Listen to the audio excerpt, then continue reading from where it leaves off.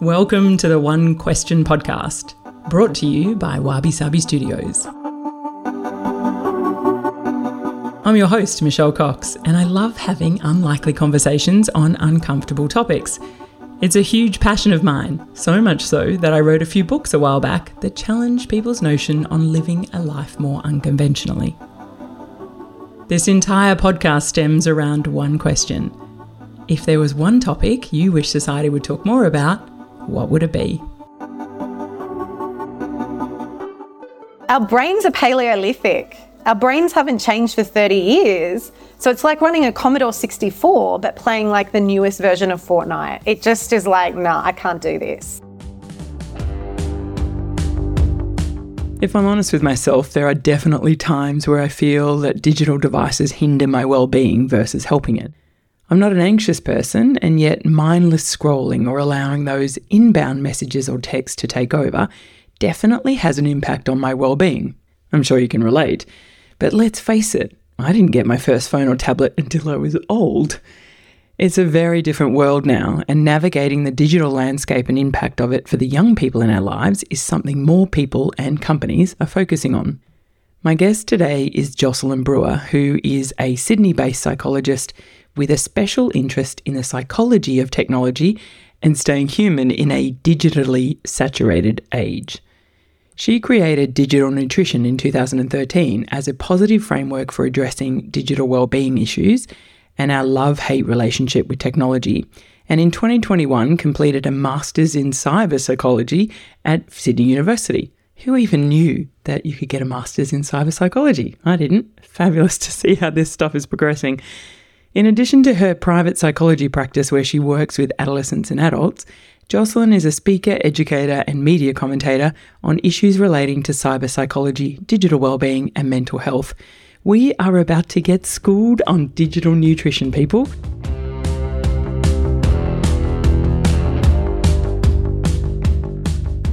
Jocelyn, it is so lovely to sit down with you today. Welcome to the podcast. Thank you so much for the invitation. Great topic ahead, I'm sure. So if there is one thing that you wish society would talk more about, what would it be? It would be our relationship to technology, and specifically focusing on the positive ways of thinking about that, which I like to call digital nutrition. Digital nutrition. What a great word for it. Yeah. Yeah. And this literally is an antidote or a hack back against the notion of digital detoxing. So about 10 years ago, I found that people were talking a lot about digital detox and the need to really pull back from our, interaction with screens. And I was like, detox, that sounds really hectic, very aligned to diet culture. Let's really take control and the power back around our relationship with devices, and let's call it digital nutrition and think about that food analogy with tech, not the analogy with drugs, which people love because it's so salacious, to start thinking about how we can nurture and nourish ourselves using the incredible technology that we do have in our palms, in our faces, for things like these kind of podcasts. Such a great topic, and the way you term that around getting rid of the detox part, because I actually do detoxing every year and a couple of times a year, and people kind of freak out about it. So I agree with your sentiment there. Tell me how you got into this space and a bit about your background and what led you to want to work and be so passionate about this area, Jocelyn. Absolutely. So I was a high school teacher. I was teaching geography, commerce, business studies, things like that in an all-boys selective school in Sydney. And I got into a retraining program, and as a part of that school counsellor retraining program and doing my fourth year psych, had to do a research project. And I was like, what should I do? And the principal, who's a very clever man, said to me, you should check out what's going on with young men and technology and their use of games. Because at this particular school, they were really noticing that some of the brightest young men were really getting sucked into online games. So that's really how I kicked off with my fourth year master's thesis. And then I was a bit like a dog with a bone because it was so fascinating to me. And obviously I could see the impacts then across other devices, across different genders. And I was really passionate about gaming because I could see that there were lots of great things happening with games as well. So here I am 15 years later, and I've done a Master's of Cyber Psychology with a research group over at Sydney Uni, and I've spent, gosh knows how many hours really delving into the notion of cyber psychology, which even when I started, didn't really exist. We talk to young people about the jobs of the future that haven't been invented, and here I am in my mid-40s doing one of those jobs of the future that 10 years ago I wouldn't have called myself a cyber psychology researcher. Yeah, and you use the term around thinking of technology like food more than like drugs. So what do you mean by that? Yeah, well, I guess at this point in human history, we all need to use technology. It's very, very hard to live a life that is completely digitally abstinent. And I think it's really about then appraising the way that we use technology, the content that we consume, and what I call the virtual vitamins within our online digital diet, the online activities that we do, so that we can really kind of come to grips with the fact that there are ways to have a healthy use of and relationship to technology. So I think we've done a lot of work in the last 30 years over how to eat well and intuitive eating principles and all those sorts of things. So really buddying off that. And I find parents, who are the majority of who I work with, really respond to that, because we get that we don't sit down to food time at dinner, right? We don't say, oh, you've got 20 minutes of food time and then, I'm going to take your plate away. We actually say, what's on your plate? You've got to eat 2 more bits of broccoli before we're going to go and have the blueberries and yogurt or whatever else. So I think it's just a really easy access point. People get it when we start talking about what are some of the digital allergens? What are some of the things that really kind of don't agree with your system? For me, it's stuff like TikTok. It just sets my brain on fire in a way that actually isn't really helpful. So I know I need to stay away from certain things. So that's the basis of it. Yeah, I think using that notion around, as you say, like the language I hear, especially with my mates that have got young kids, of screen time and limiting screen time. So how do you recommend then that they word that? To your point then about having, sitting down and eating your meal, and how do you reframe it? One, so that the kids understand and that it's, seen as a positive kind of element rather than a restrictive component. What do you recommend for, help parents navigate this? Because it's a really challenging area. Absolutely. And because there's so much content out there, it can be really easy to focus on the metric of time. We only have 24 hours in the day. No one's hacked that space-time continuum to give us any more time. So while that's an easy metric, really it's about looking at the quality of the content, who made the content, how long that content goes for, the energy levels within that. And sometimes that's referred to as the kind of dopamine sort of responses and the lights and the sensory overload of that content. So what I literally suggest is being able to sort the digital candy from the digital kale, and talking like we would with food about sometimes foods or healthy foods, and what are the ultra processed online kind of foods versus some of the more educational and pro-social content out there. So I have a 6-year-old, and we literally sit down together and say, well, what do we think about this content? Is this content something that we just have a little bit of and that you need me actually here with to kind of help you make sense of, especially with some of the, online content where it hasn't been vetted. It doesn't have a rating like the stuff that would be on ABC Kids or even on some of the Netflix and streaming services. So we really talk about, just like we would with, I think eating 4 oranges in a row is too many oranges, right? So it's like, okay, let's limit ourselves to 3 of those episodes in a row and then let's go and do something else. Yeah, good way to word it. And how do you navigate then kids older that take their phones to their bedrooms and things? I know this is sort of an area that a lot of people try and navigate to ensure that their kids aren't watching TikTok, for example, until the wee hours of the morning and not getting enough sleep for, their developmental sort of phases and stuff as well. Yeah, look, sleep and protecting sleep is the number one thing that I do, because until we get that right, until we support sleep, it's really hard to work with a sleep-deprived brain. And as parents, we all know what that is like. Look, there's a lot of sort of hard and fast rules around this stuff. And for me, I'm a really bad example to some people, because I do use my phone with my daughter in her bedroom because we listen to smiling mind activities and certain kind of relaxation stuff to help get her to sleep. That's really different, obviously, to a teenager taking their phone with no limits, access to the entire internet into their bedroom, where not only is it impacting sleep, but they can also be bullied, come across really awful content in a space that should be safe, that should be actually a sanctuary.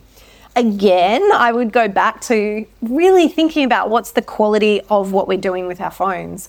It's not the phone that anyone's addicted to or is really, dependent on. It's actually the people that we connect with through that.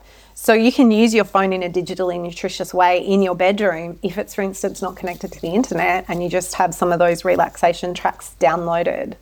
A lot of this too has to do with the trust that we have in our relationships with young people.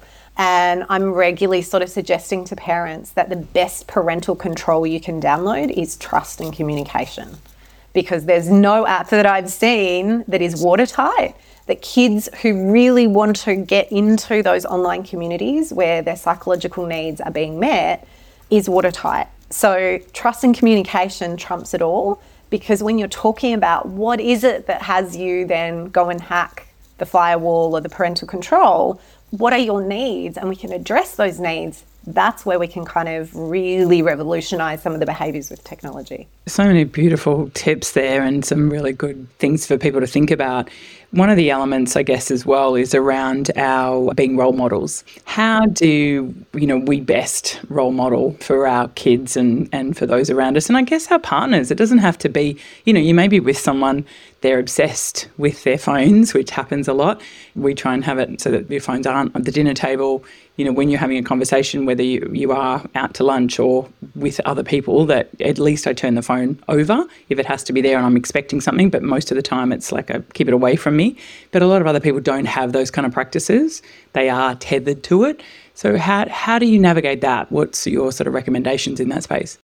Is to name it to tame it. And I think sometimes they're all very polite about some of these things. And there is a diverse way that we interact with our phones and the urgency with which we place on certain interactions. I got a text, I have to reply straight away, even though there's no actual rule book that says that. I mean, there's a word for it, right? It's called phubbing, phone snubbing. And our use of technology is contagious. One person gets their phone out is like permission then, I'll just have that cheeky check as well. We come up with a lot of excuses about how important, the email is or whatever. Again, I go back to communication, and sometimes that communication is uncomfortable and we have to have some boundaries or be curious even to say, hey, I'm just wondering, how do you go with always being on your phone? Do you notice the impacts of that? Are there some ways that you could set up some boundaries or think differently about that relationship? Part of it too, I think, is we're just in so many places on the internet. We've left our footprint everywhere. We're keeping up with so many channels of messages and likes and invitations, and how do we sort the really important communication from the casual check-ins and meme sharing and all of that. So I've got a presentation that I do called literally Too Much Irrelevant Information and what the digital overconsumption is doing to our mental health. And I think a lot of the brain fog and anxiety that we have is coming from just that mind explosion of trying to process. We're overloaded. Overload, yeah, right? I feel it every day. Our brains are Paleolithic. Our brains haven't changed for 30 years. So it's like running a Commodore 64, but playing the newest version of Fortnite. It just is I can't do this. That's a great analogy. You posted something on your socials where you had a trampoline and you said the trampoline doesn't have any padding on it. There's a slide at the top and your kids have set it up and you're going down the slide onto the trampoline. And I think your caption is, no bones were broken. It kept us occupied for hours and hours. And it just made me think about, it was such a beautiful image. I mean, one, because I could totally relate, thinking about, my brother and I flying around the Hills Hoist, always climbing these crazy, huge willow trees that were twice the size of our house. And our parents let us play and do, and that's how we explored and we got to find things and push our boundaries.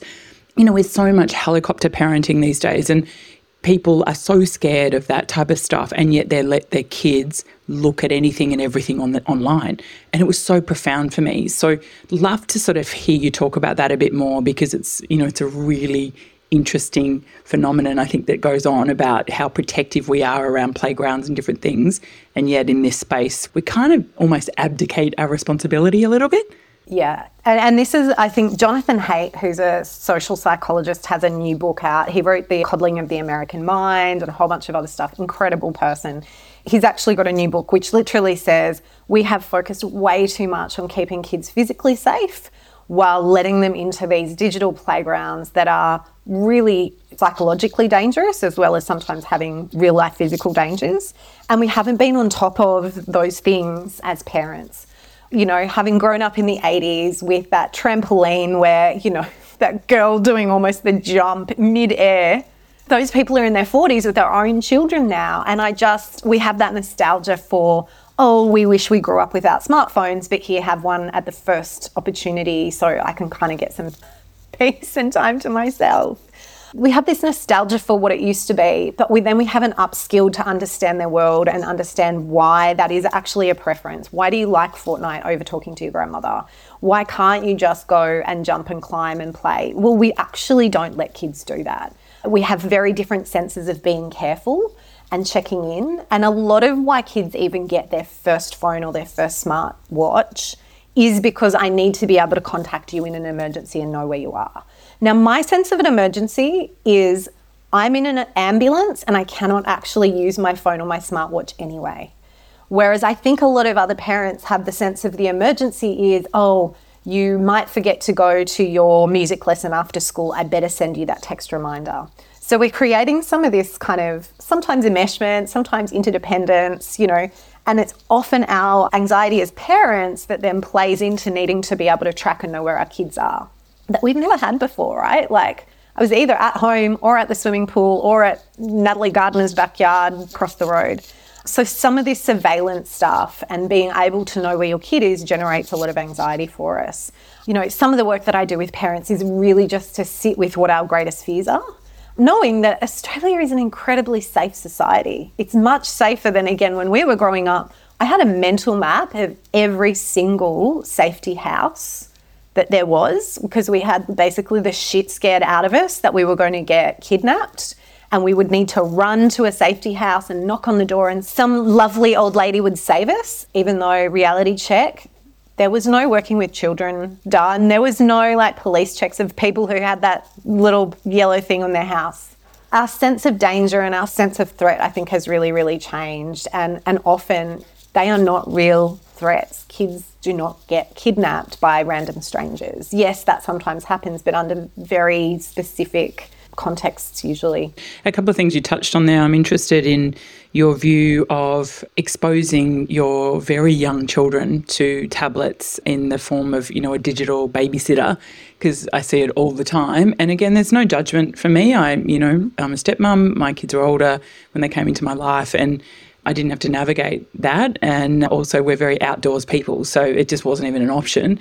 We were always out doing stuff, so they didn't really get the choice. But I see it often. And also I know my mates have that real internal kind of grief within themselves because they're like, I know I feel like a bad parent, but I just can't cope anymore. And at home I'm like, I've got to, let them have the TV or let them, play with their iPad or, in the cafe where I just need 5 minutes of free space. So how do they navigate that? And what are your kind of recommendations, especially if it's one thing if you're starting and you go, okay, don't give your 2-year-old or your 3-year-old an iPad. But if they're kind of in that, now that routine and they're used to it, how do you break that? Great questions. And usually it's about a tailored approach because no two families are the same. No two parents are having exactly the same struggles. Generally, yes, prevention is better than a cure, but as a parent, you have the ability to shape behaviour and change, I guess, the routine and the rhythm of your family. What I get concerned about, like you, when you see families really sitting there on their devices in cafes, that's something, again, very different to how we grew up. You maybe went to the local Chinese restaurant twice a year for a really special occasion. We didn't have cafe culture, and little people are not designed to sit still in general, but sit still in a cafe, right? That's not their natural environment. What I suggest is really paring things back, but you have to supplement in. You can't take away with one hand and then not give them anything to do. So I go everywhere still with my 6-year-old and have for, probably the last 4 years with the colouring in books, the collection of texters and all the rest of it. Sometimes a soccer ball. So I really like my local sports club because they've turned some of the old bowling greens into space for kids to run around, and I give her things to do. So I can have that downtime while actively supervising. And it's only kind of top shelf reward, top shelf thing is like when I'm really stuck or it's raining or whatever's going on, that I can say, okay, now you can have some episodes of Bluey. But it's not the first thing I go to. Kids sitting in prams, transiting around places, having, phones in front of them. Again, people aren't doing that because they think, how can I ruin my child's brain development? They think that having a very expensive device and being able to give your child that interactivity is useful. It's unfortunately not. Even from a perspective of our gaze, we're gazing at something quite narrow, and that narrowing is usually around danger, rather than bringing out and up our line of vision to be able to survey what's in our environment and to then interact with kids like, can you see that big sign? Can you find 3 things that are red? Can you do all of these things, which, aren't necessarily language development like the call and return sort of thing that you might do with a babbling baby, but is still helping your child sort of be integrated into their environment. We're just doing our best, right? And we don't want to feel guilty or then wake up when they're like 10 and go, oh, wow, the things I didn't know. So again, preventatively and proactively saying, hey, this is how your kid's brain works. And this is why they don't need shit tons of bright colours smashing into their eyeballs while you walk around in the supermarket. And what is it doing to their brains? We don't know. Because it's really hard. So one of the big problems with this area is the way that we research screen time, and literally asking a parent, how much time did your kid spend on all of these different devices is not a very good way to measure things, because what my daughter does on the TV versus the tablet when she gets it versus my phone in the evenings when she's getting to sleep, completely different. And so we need to get better at asking good questions about the quality of the content and the context that's happening in. So that family in the cafe all on their phones, that's not so bad if we zoom out and we go, oh, you've just been on a 4-hour bike ride and you're all exhausted, right? Or you're looking at the GoPro image of you doing, mountain biking or stuff like that. Yeah, I think it's really just taking that step back, being a little bit more holistic with how we appraise things and not freaking out, but also knowing that we can't know exactly what's happening to a kid's brain unless we put them in an MRI machine, which is really hard to get approval to do and are very expensive and things like that. One thing we know though is part of that process of sharenting, so getting your phone in front of you, go, oh, do that again, that's really cute, you're interrupting the call and response nature of language acquisition. So if you're, just got to quickly get on my phone and do a thing, but we're in the middle of an interaction, again, that fubbing kind of thing can be interrupting some of the language acquisition. Again, depends how often, depends how well you're interacting to begin with. There's all of these other contextual factors that mean it's really hard to research. But again, we want to prevent issues rather than just hope for the best. I think I've learned about 6 new terms from you. I've never heard of sharenting and less of fubbing and all these terms. Technoference is another one, right? The interference of technology in our interactions. So technoference. Not mine, right? I didn't make those up. Digital nutrition, only one that I can claim. Screen ages, that's 1997. Screen ages was a term. Classic. Oh, I love them. I'm going to be looking at Urban Dictionary after this. So, Jocelyn, people can work with you through finding you on your organisation, Digital Nutrition. So you go into schools and you work with parents one-to-one. How can people work with you if they're listening to this and going, yes, I need some help? Variety of ways. So I do parent webinars. I don't work directly with young people in big assembly style things anymore because I really just can't measure impact. I love working with young people and I have courses for young people and usually parents side by side because these are conversations we need to have together, not, about young people without young people. They've got to have a voice and a place at the table, I really believe. You get much better breakthroughs around managing technology when they're asked. I do one-on-one therapy still. So, if you want to come and have like a one-on-one coaching, I have packages around that. I have my screens and early childhood courses. Everything's basically on my website. So there's something for everyone, I guess, because I really want to have lots of opportunities for people to plug into this work at the level that they need. My target market is literally every human who uses a digital device. Well, yeah, which is everyone, all of us. Yeah, you need support, then I got something for you. Beautiful. Well, I want to finish with one tip from you that in all of us adults. So we've been talking a lot about kids and stuff and how we can help our kids be more nutritious about their digital wear. What's one tip you'd say, leaving everyone today going, if you did this, it would make a change in being more nutritious in your digital usage? Yeah, look, I think this is a really simple one, and it's just go to sleep, go to bed, turn it off. Give your brain, which is this ancient operating system, some downtime and that reprieve from all the lights, all the buzzers, all the lols, those digital snacks, which are constantly, I talk about like a sushi train that's going round and round and round. You're like, what if something good's coming? And just turn it off. I know that sounds super simplistic, but it's a start that then gives your operating system a bit more space to then start making the bigger changes that then, really domino into better digital wellbeing. Oh, I love it. Really enjoyed talking to you today. And thank you so much for all your great tips there and giving us lots of food for digital thought. Exactly. Thank you. Thanks, Michelle. Well, there you have it. Wasn't that an incredible conversation?